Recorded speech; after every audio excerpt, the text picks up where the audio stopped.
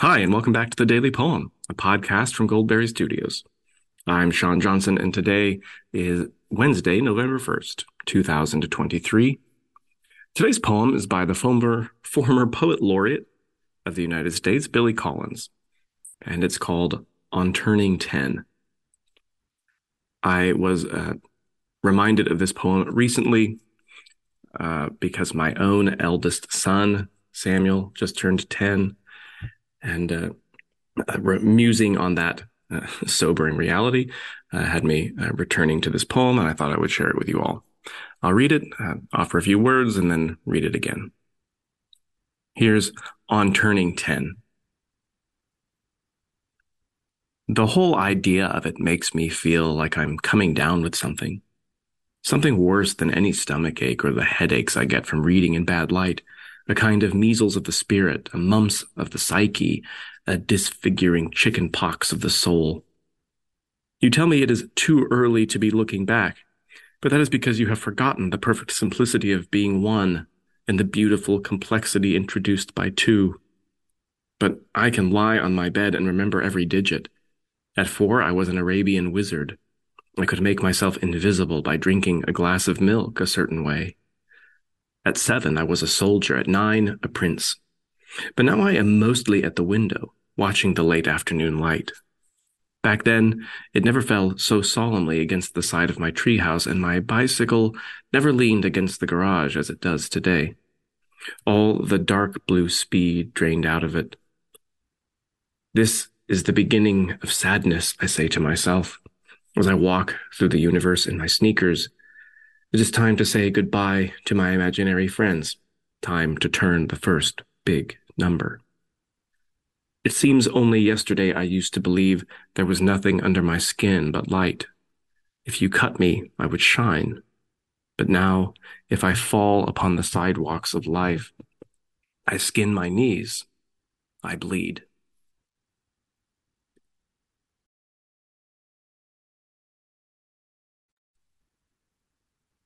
Billy Collins is the epitome of the gateway poet. His poems are approachable.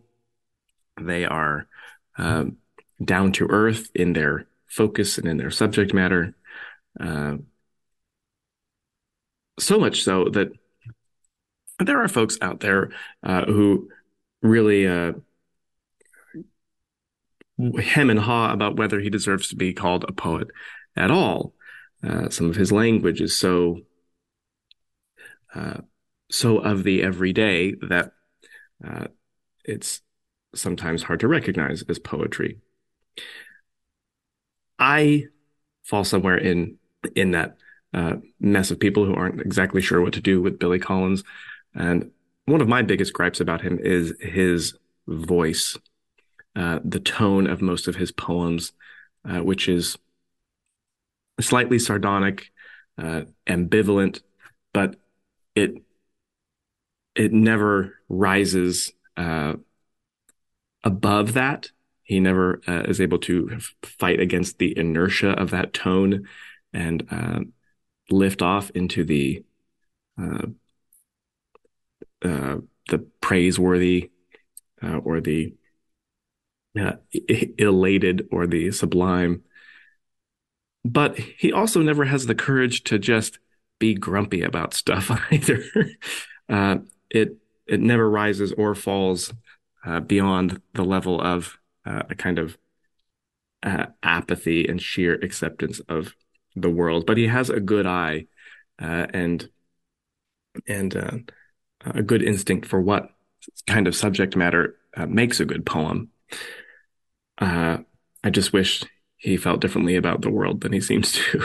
But that tone and the things that I um, don't always appreciate about it, I think make this a perfect poem. They're perfectly suited to this subject, which is the kind of mock seriousness with which one has to engage with a newly minted 10-year-old uh, who is beginning to discover the seriousness of life for themselves. Uh, often uh, exaggerating that seriousness because they don't quite have uh, a complete frame of reference yet for it. So every heavy realization becomes a cosmic realization. uh, my own son is a little bit this way. He's taken to musing and reflecting and meditating for longer periods of time and upon more things than he used to. He's become far more introspective as he has reached the age of 10. His sense of responsibility for his younger siblings has also grown. Sometimes you can see it weighing upon him uh, uh, in a prematurely pronounced kind of way. But there is no tone of mockery in Colin's poem here.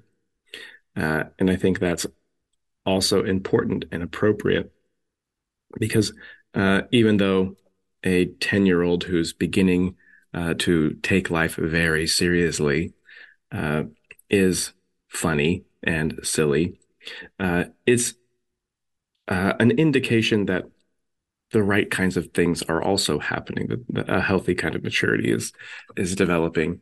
Uh, you can't see, you can't become empathetic. You can't see the suffering or the pains or the struggles of other people and become helpful to them, charitable towards them, until you can grasp in a broader cosmic way the fact that that is that suffering and struggle is a reality of this life.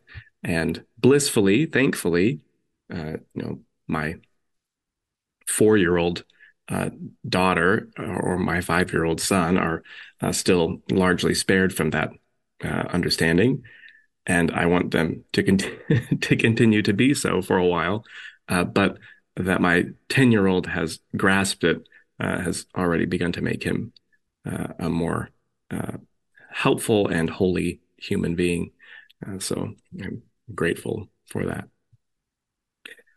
Here's On Turning 10 one more time.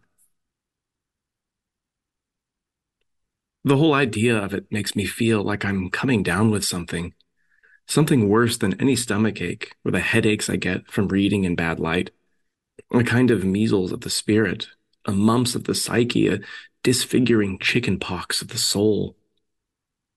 You tell me it is too early to be looking back, but that is because you have forgotten the perfect simplicity of being one and the beautiful complexity introduced by two. But I can lie on my bed and remember every digit. At 4, I was an Arabian wizard. I could make myself invisible by drinking a glass of milk a certain way. At 7, I was a soldier. At 9, a prince. But now I am mostly at the window, watching the late afternoon light. Back then, it never fell so solemnly against the side of my tree house, and my bicycle never leaned against the garage as it does today, all the dark blue speed drained out of it. This is the beginning of sadness, I say to myself, as I walk through the universe in my sneakers. It is time to say goodbye to my imaginary friends, time to turn the first big number.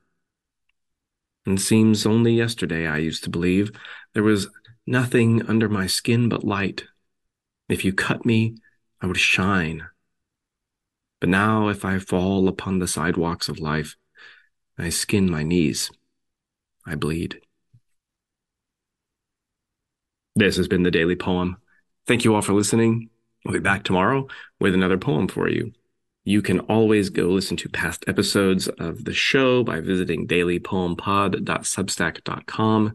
While there, you can also pledge to support the show, which goes a long way and really helps.